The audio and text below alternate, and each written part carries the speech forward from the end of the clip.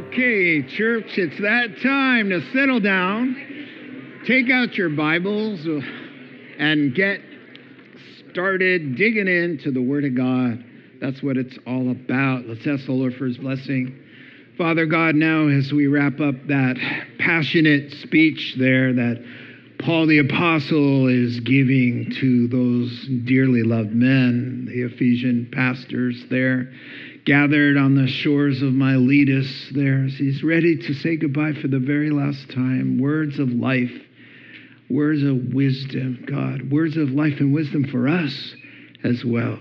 So help us as servants of the Lord to hear what makes us effective and productive and safeguards our life. Here in the final closing part of the speech where he says, listen, there's one attribute, one virtue that will make you or break you.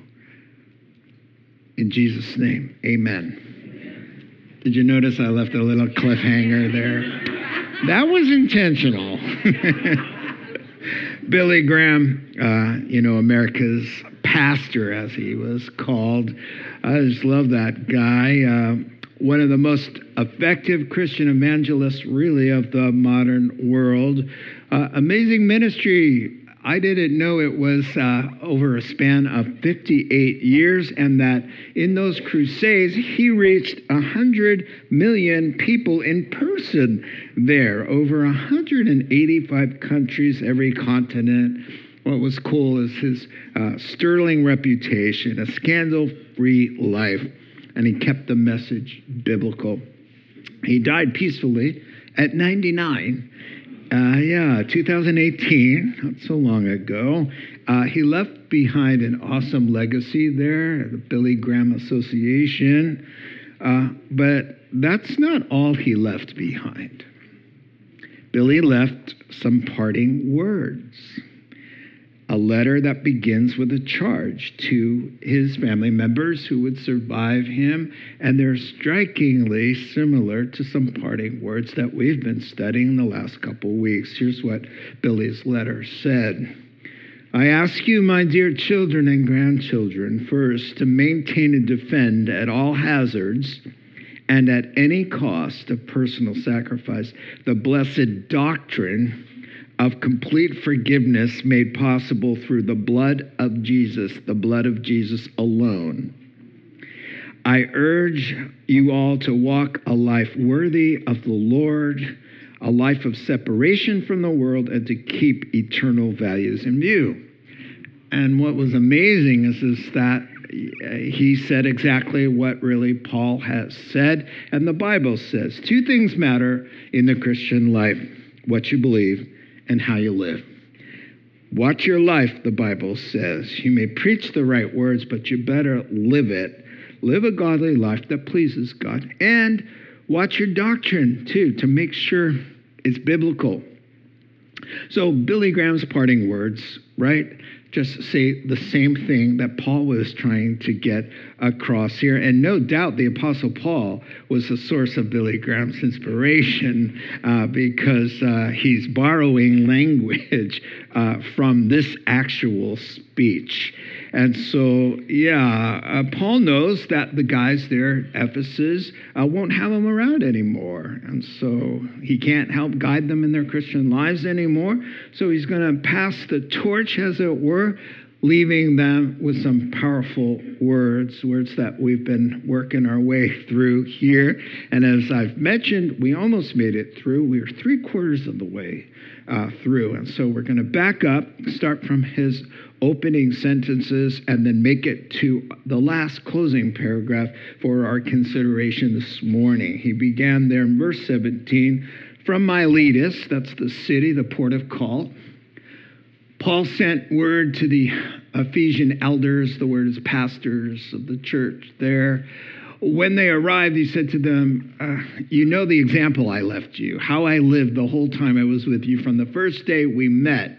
Verse 19, I served the Lord with great humility and with tears, and this is the example I want you to follow because you're going to have some tears and adversity. Although I was severely tested by the plots of the Jews, and you too will be severely tested, follow my example. Verse 20, You know that I have not hesitated to preach anything that would be helpful to you. I didn't hold back. I gave you the whole truth, nothing but the truth, so help me God. But I've taught you publicly and from house to house. I have declared to both Jews and Greeks that they must turn to God in repentance and have faith in our Lord Jesus Christ. So he said, I'm leaving you an example to follow. I'm not patting myself on the back. I lived it out for you so that in times of trouble, handle your adversity the way I did, and you're going to be okay. And then he went on to his next point. And now, compelled by the Spirit, I'm headed to Jerusalem. I don't have the exact details. I only know in every city, the Spirit assures me that troubles are going to be facing me. However, here's my motto in life. I consider my own life, self-preservation, it's not my highest priority. It means nothing, my life, to me, if only the one who gave me that life, that I may finish the race and complete the task the Lord has given me. The task of testifying, whatever I do, wherever I am, to the gospel of God's grace. So he leaves them not only with an example to follow, but with a motto to live by. And then he goes on to that warning. Now, I know that none of you are ever going to see me again. Therefore, I declare to you, I'm innocent of the blood of everybody, as I haven't held back at all. I told you everything you need to know. I've warned you the whole will and counsel of God. Verse 28. Keep watch over yourselves. There it is. Watch your life. And all the flock that the Holy Spirit has made you overseers, another word for pastor. Be shepherds, another word for pastor. Pastor the church of God, which he bought with his own blood. I know that after I leave, savage wolves are going to come in among you and not spare the flock, even from your own number. Oh, my word. Men will arise and pervert, is the word, to twist the truth, in order to draw away disciples after them. He said, be on your guard. Remember that for 3 years, I never stopped warning you, each of you, day and night with tears. So for 3 years, everything he did, everything he said, he'd all say, but remember, deceitful liars are coming, and they're going to blur the truth, and watch out for the wolves, watch out for the wolves. Stay on guard. They're coming. And so he finishes up now, and this is our paragraph, our text for this morning.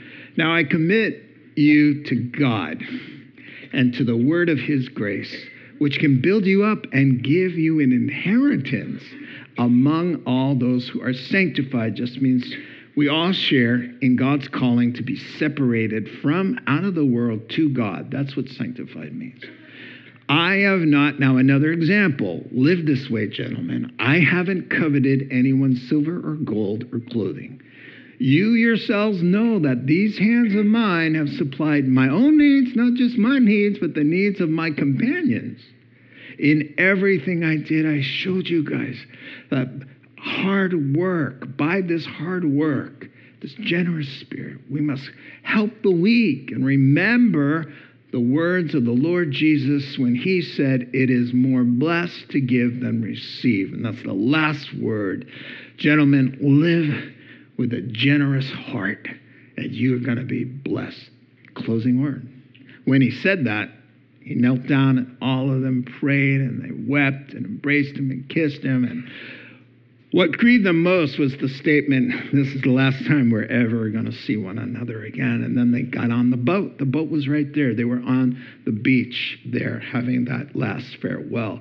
So this is our text. It is the word of the Lord, and it is the truth that sets our hearts free. And may God apply it to our hearts. Amen. So Paul's left them an example to follow. He's given them a motto to live by. Then a warning to take to heart, and now a virtue to cultivate. A virtue. On top of everything else I told you guys, he says, here's my very last word, a character quality that will make or break you. Do this, or rather be this, and the Lord promises happiness and that your life will be full of God's favor.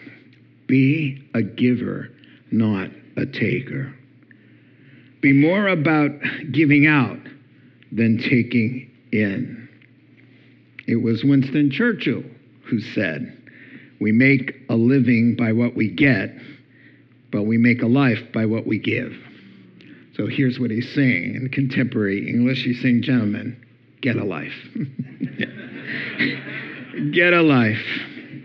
Be generous. So here's his flow of thought. You can follow it in the paragraph, just a few sentences each.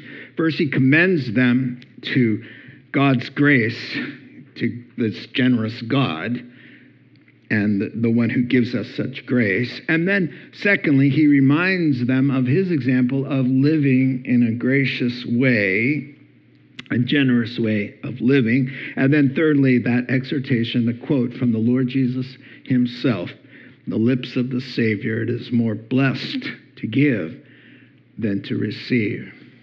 Now, the story's told because, the problem is it's not our natural inclination to prefer the other and to give rather than to receive.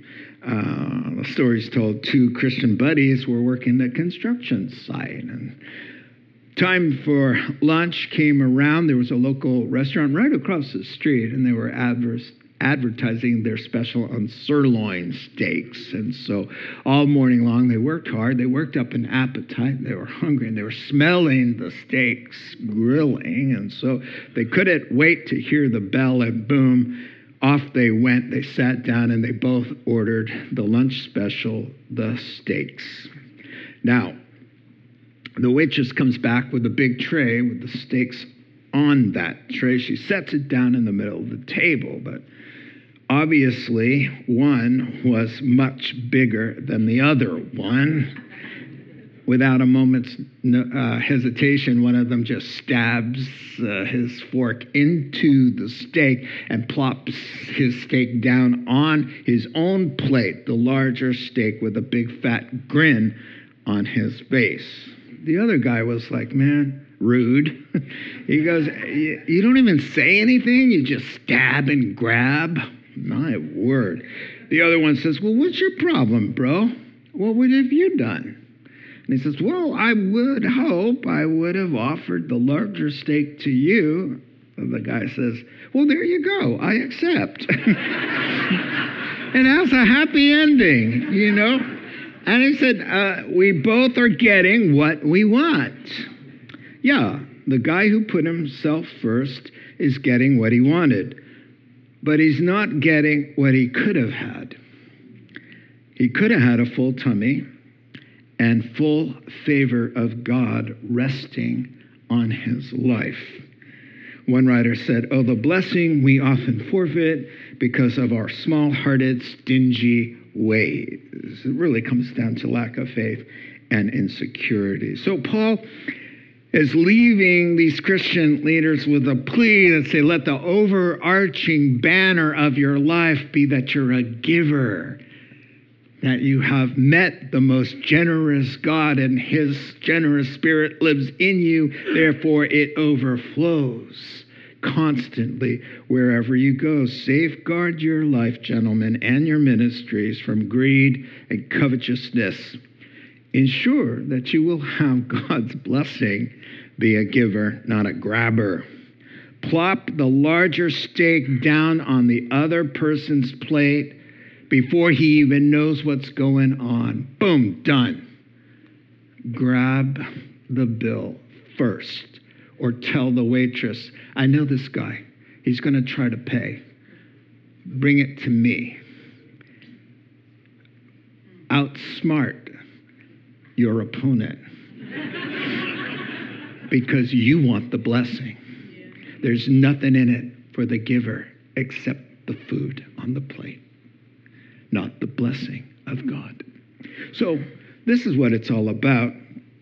So he's signaling, he's about to bring his remarks to a close by saying, "Well, and now I commit you, I entrust you to God and his grace." That's a beautiful thing. And really, look at how the paragraph is unified, because the commending us to God's grace is the thought of we've received this great grace. And this leads him to think about we are recipients of this incredible generosity that saved our souls For God so loved the world that he gave his only Son. And from birth to ministry to death, that's all Jesus was about. Serving, serving, serving, giving, giving, giving, others, others, others. This is who God is. And he, by his Spirit, is supposed to indwell us. So is there any other option for us than to be lavishing a generous heart on those who are all around us? Jesus modeled it. He is the fullness of deity in bodily form, and he gave to the last ounce of his strength, to the last drop of his blood, giving. He gave to the death. That's our call. That's the reach. Now, when he's talking about being an over-the-top giver, to lavish generosity, he's talking about two things. One, of course, is financially material goods and possessions. That's the context here. That's the proper context. He's talking about being generous with what God has entrusted to us, not given to us solely for our own needs, though that's important too. But he's entrusted that to us. But wider meaning of generosity is really giving freely, like from our hearts. Forgiveness. We give forgiveness generously to those who offend. We generously give mercy to those who don't deserve it. We generously give our time and our attention and our affection. These are things that cost us something. And so we're spending, but we're spending generously, liberally, with not just our open hands, but our open hearts. This is how you get the blessing of God that God promises. He binds himself with an oath and swears to us by himself that if you live in this way, you will garner the very blessing of heaven. He knows he needs to encourage us because it's not exactly an easy way to live as fallen sinners. So he says, I commend you. I entrust you back to God. God has given you to me to care for, and now I can no longer do that except by praying. So I give you back to the God who gave you to me in the first place. So God is a giver. He commends them to his grace, to God's grace. And that is, again, as I've been saying, a shout out to God as a giver. So here's Jesus' words. Because God is a giver, because he designed us to be givers too, and for life to work that way, that's why Jesus can say it will go much better in life for the giver than the one who's more content to get.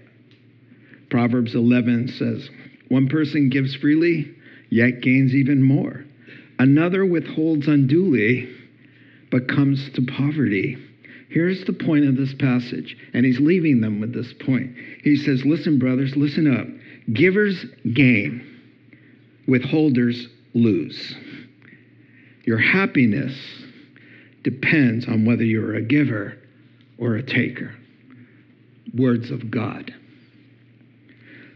So after 3 solid years, and some of them more than that, he's been pouring into these lives, and now he's got to go. He feels like he's going to leave Turkey, go to Israel, and be martyred. And so he's like, I'm not going to see you again. And so what else could he do? He's got no options. I got to entrust you back to the God. To God, love this, God who is good, and to his word of his grace, which is strong. And he gives them back. It's comforting to him to know that I can hand you over to God and the word of his grace. I love not a word, the word of his commands, the word of your vow and your pledge, and a word of commendation of where you sign on the dotted line. I commend you to that. Oh, thankfully he didn't commend us to that. God commends us to himself, who is rich in mercy, and to his grace that never fails us and carries us when we cannot, carry ourselves. And so this is what he's doing. Yes, and kind of like Christian parents. Christian parents, man, their children are a gift from the Lord, but they're on loan because actually human beings belong to God. We were used to steward them, to raise them for Him. They belong to Him in the instruction and the love of God. And so by lifestyle, by how we lived, by how we spoke, how we modeled, how we taught them, and Sunday school and church and youth groups and all of that, we raised them and protected them from the world and to honor God and to trust Him and to serve Him. But there comes a day when we have to wave goodbye. We can't go with them in the car to the college and follow them around the campus. And if you've done that, you've gone too far. As much as we would like to go and sit by them when they're listening to godless lies meant to destroy their faith and the anti-Christian rhetoric, we can't be in the dorm.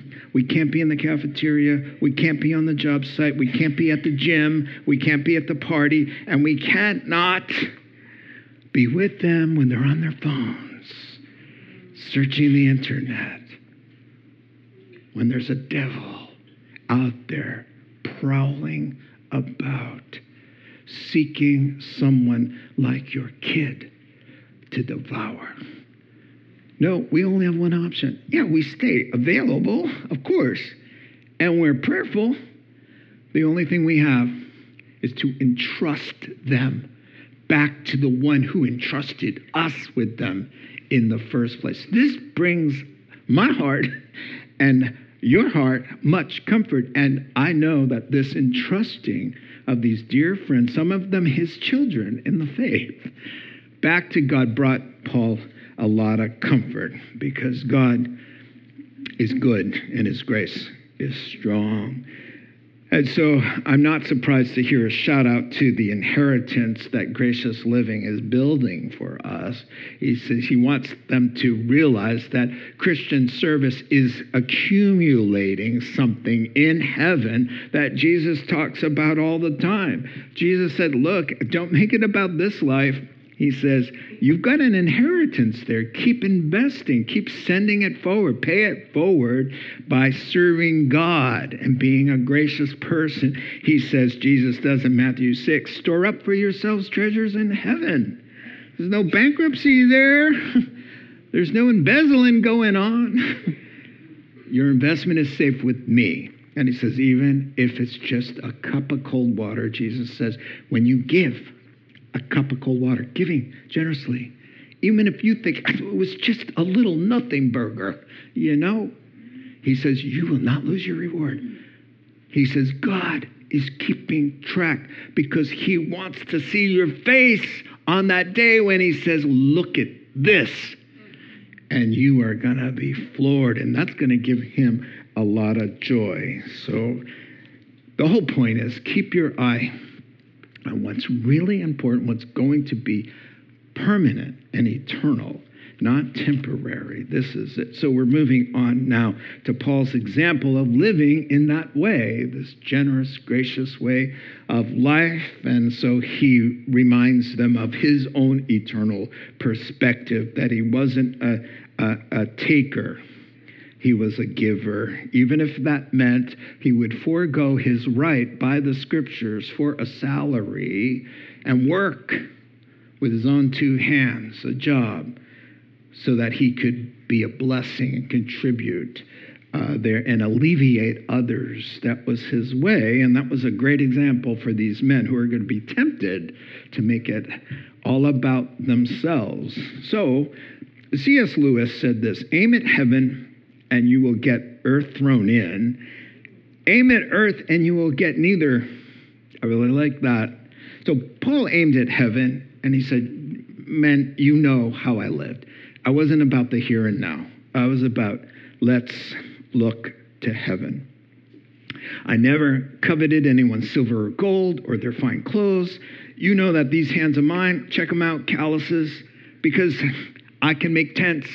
And I was trained, and I know how to work hard. And it's a good living. So I'm like, why not? It'll alleviate these guys from having to support me. Plus, it will pull the rug out from underneath the detractors who want to say, oh, that Apostle Paul, which they did. Anyway, I said, oh, he's a fraud. They're just after your money. And then the Ephesians could say, actually, he didn't take a dime. In fact, he was supporting some of the other ministers as well and giving in the offering himself. This was a beautiful thing. So a shout out to hard work and generous living. So he wants these guys, young ministers, not to get a sense of feeling entitled. Entitled, right? So on one hand, Paul tells the Corinthians, I think I have it, 1 Corinthians 9:14. If I don't, I'll just tell it to you. The Lord has commanded, strong word, that those who preach the gospel should receive their living from the gospel. Okay. So it's right when it's appropriate and necessary and feasible. It's the way God has ordered life to go in ministry. But that said, the heart of the minister and the ministry is whatever we're doing, you included, we do it freely, voluntarily, cheerfully, without demand of any kind of remuneration whatsoever, right? But common sense things, that have to happen for ministry and life to happen, but outside the heart. I'm talking about the heart. The heart says, and Jesus taught this to the guys he sent out. He said, listen up. Freely you have received, freely you've received, freely give. Just freely give. Now, on the other hand, very interesting, to the same guys, on the same mission, he says, now when you're serving me, don't worry about your finances, because the employee is worthy of his wages. Luke chapter 10. So from our hearts, we're like, I freely give. No, I don't charge, I don't expect it, and I don't demand it, says the minister. But then God says that, listen up, that's a real job. And the worker deserves to be paid, just like everybody does a job. So there it is, kind of the balance there. And Paul decided to forego that right and prevent his opponents from their love to slander him, as I said. So he tells them, look, I'm not afraid to work hard. I didn't expect to receive a salary. I didn't demand it. And here's, when I was invited to speak to a church, Paul could have said, I didn't send my assistant Timothy out with a retainer, as some do today, requiring thousands of dollars signed on the dotted line for a couple songs and a sermon, $10,000. We, and most churches, would gladly, if we had it and if it seemed proper, give the $10,000, but don't ask for it. Don't ask for it. You come freely. Everyone who's ever come and spoken here, not one of them has demanded $1. Always said, I'll turn in my receipts and let's leave it at that. And if God blesses me, blesses me. That's the spirit. That's the spirit of the scriptures. But unfortunately, not everybody gets that. And Paul knew that they'd be tempted to start throwing numbers out and say, I preach the gospel. I can quote 1 Corinthians chapter 9, verse 44. God commanded that, those who preach the gospel must make their living from the gospel. Nope, that's not the way to go. Me and my friends, we were talking, and we're like, we love to preach so much that we would pay somebody to be able to do what we're doing, and, bivocational. Did you know that most pastors in the United States are bivocational? They work a full-time job and have full-time ministry, most of them. In fact, for the first 10 years of this church, the first half, up until this building, I had a full-time job. And I commuted to the East Bay as a full-time English teacher at a vocational college. I loved it. I was so sad to have to leave there. I mean, it got to be really difficult to do both because the church grew. But I loved it. Why did I love it? Because just God's blessing. God's blessing. I was the undercover youth pastor of the campus. Nobody knew it. And it was like a kid in a candy store. It was so much fun. I just turned every class into how must I be saved and telling them about the gospel. And so it was fun. But that's the idea, whatever it takes our heart. So he says, watch out, because you're going to get some guys who are twisted and robbed of the truth, and they think that it's all about making money in the ministry. And so he elaborates to Timothy, 1 Timothy chapter 6, a famous passage. There it is. Watch out for false teachers, guys. Conceited, big-headed, vain men who have been robbed of the truth. They're in pulpits, but they don't have any truth. And they think that godliness, being a Christian, serving God, is a way to get rich. Huh? That's going on today. But godliness with contentment makes you rich. For we brought nothing into the world, we can take nothing out of it. Like Job said, I came in naked, I'm going out the same way. But if we have food and clothing, give us this day our daily bread, Jesus says. That's your prayer. Give us this day our daily necessities. Be happy with that. Trust God for that. If we have food and clothing, we'll be content. Those who want to get rich fall into temptation and trap, into many foolish and harmful desires that plunge people into ruin and destruction. For the love of God, for the love of money is the root of all kinds of evil. Not money. Lots of people say money's the root. No, it's not. Money's neutral. Money's really super good. You know what it's doing right now? It's changing the world in Nepal. Money's good. The heart. It's all about the heart. For the love of money is the root of all kinds of evil. Some people eager for money have wandered from the faith and pierced themselves with many griefs. Wow. So the last place you want to find the love of money is in the heart of a servant of the Most High God. So notice this, and I love this. He says, with my own hands I worked a job so that I can contribute to the work of the Lord, so that I could have something to share. Now, most people, including Christians, forget that the primary reason, there's two, for God giving you the job you have is one, taking care of yourself, your need, your family, and of course, things to enjoy. He gives us everything we need to enjoy life. For savings, for retirement, these things are good. That's why you have a job. On the same level, number two, and not to be minimized or erased, is that we have jobs so that we can support his work. That's absolutely, in his mind, why God lets people have wealth. And if you make $50,000 or more a year, you're in the top 1% in the whole world. Most of the world is poor. So we're rich. Everyone in here is rich. And God thinks that he gave you your job to take care of your needs and your family and to be generous to help him with his work. I have a friend who said to us at a dinner table, oh my word, I did some budgeting.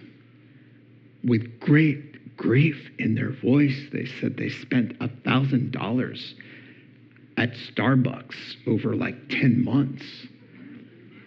That's a lot of coffee.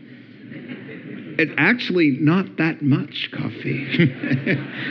When a cup of coffee costs $7 and nothing on the work of God. processing through that, she was saying that she's always thinking, well, when I have something to give, and kept it at the bottom. And she goes, well, I do not want to get to heaven and not have contributed because I was too busy protecting myself. God says, when you loosen up and you give, he says, I promise you, I will keep the storehouse supplied fully. I'm quoting. That's a Bible verse, you see, because God knows. So what does he say? He tells the Corinthians, on the first day of the week, each one of you should set aside a sum of money in keeping with your income, what you've decided in your heart to give, to share for the Lord's work. And it's been like that for 2,000 years. Now, the funny thing is that pastors talk about this almost every Sunday. Me, when it comes up in the Bible, it's here. We go verse by verse. So nobody's gunning for anything because this church is over the top crazy generous. And we've been known for that. People know that we are a generous bunch of people because we have a generous God and we love him and we're happy and we want to bless him and make him happy because what does it say? God loves a cheerful giver. Oh, man. So, yes, indeed. Wrapping up now, he gets to one final thought and he's going to leave him with a punch.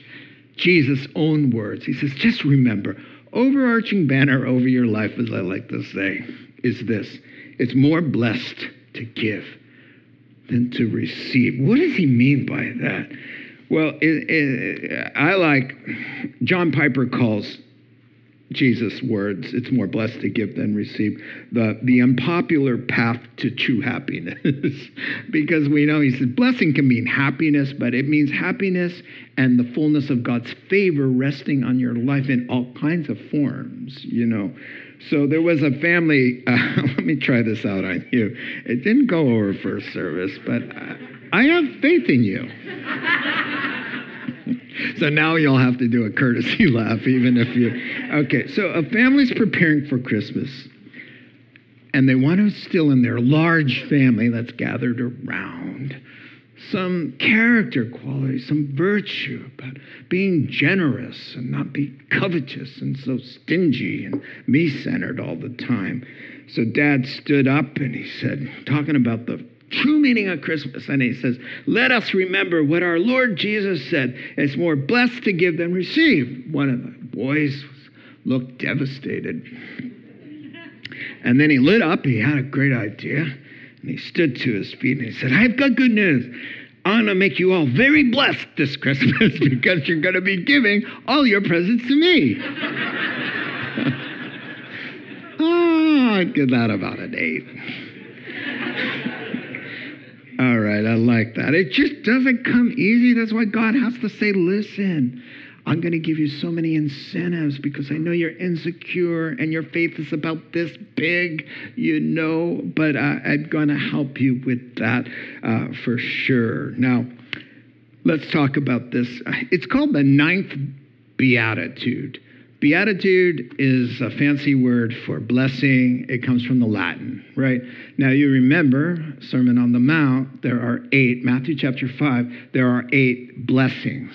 Blessed are the poor in spirit, for theirs is the kingdom of heaven. Blessed are you who mourn, for, you know, yes. And onward it goes, right? There's 8 of those. This is called the 9th one. Well, it's added on because you can't find these words in any of the Gospels. So what's up with that? Well, Paul hangs out with Peter a lot in the book of Acts. And there, John told us in his gospel at the end, his last signing words were this. John 21, listen, he said, if everything Jesus said and did and taught were written down, I suppose the entire planet could not hold all the books that would have to be written. So we know he said a lot that we don't know. Well, now God wanted to make sure that the oral tradition of this saying got encoded into the scriptures because it's so very important, and we have it. Now, in keeping with all the blessings, the other blessings, they're counterintuitive and they're paradoxes, because the things that the world runs after to make them happy actually make them sad. And the things that should make us sad actually make us happy in God's economy. So, for example, blessed are you when you're broken in spirit and you feel like you're bankrupt inside there. You're really happy. Why? Because that's going to usher you into eternal life you might not ever have come. Blessed are you when you're mourning and you're sad. Actually, you're mourning your sin and your powerlessness. And death is coming and you need a Savior. And it's grievous to you in your sins. He goes, that's the happiest sadness in the world. Because through your sadness, you've come to have eternal life and escape the torment of hell. How happy is that sadness that leads you to life? And here's the same way. Now, how is it that you're more blessed to give than receive? How is it that the one who pays for the dinner, the celebration for everybody's way, is more blessed than everyone who got to enjoy a free meal and a beautiful time on that joyous occasion? Well, people like to say, it's the joy. It's the joy in the heart. It may be true on some level, but that's not the answer. That's not what Jesus is talking about. But for sure, that euphoric sense of when you bless somebody you love by giving and bailing them out of some trouble, or just, there's this video on YouTube that this boy who was dreaming of this puppy for Christmas. His parents got him the puppy and kind of closed your eyes and put the puppy in his lap, and he lit up, and then he started bawling like a baby, just weeping. It's pure joy. I watched it over and over again just because it's the joy of seeing his joy. But guess what? Who's to say his joy or our joy? This is not the thing. This is not the answer. Because, and I'll tell you why, sometimes it's not even true that our joy is greater than the joy who's receiving.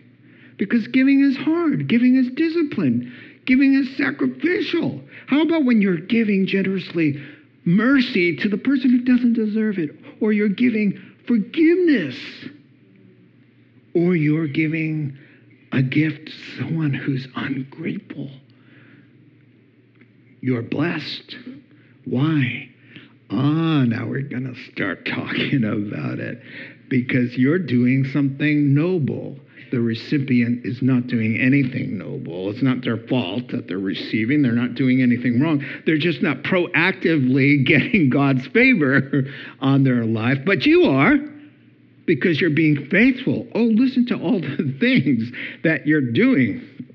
It's the giver, not the receiver, that's got heaven's attention in that moment. It's the giver, not the receiver, who's obeying God's command. It's the giver, not the receiver, who's being Christ-like. It's the giver, not the receiver, who God promises to reimburse. The 30th President of the United States, Calvin Coolidge, he said, nobody's honored for receiving. Honor is reserved for those who give. And listen to this. And I have it for you. Luke chapter 6, verse 38. Give and you will receive. The Son of God speaking, the God-man.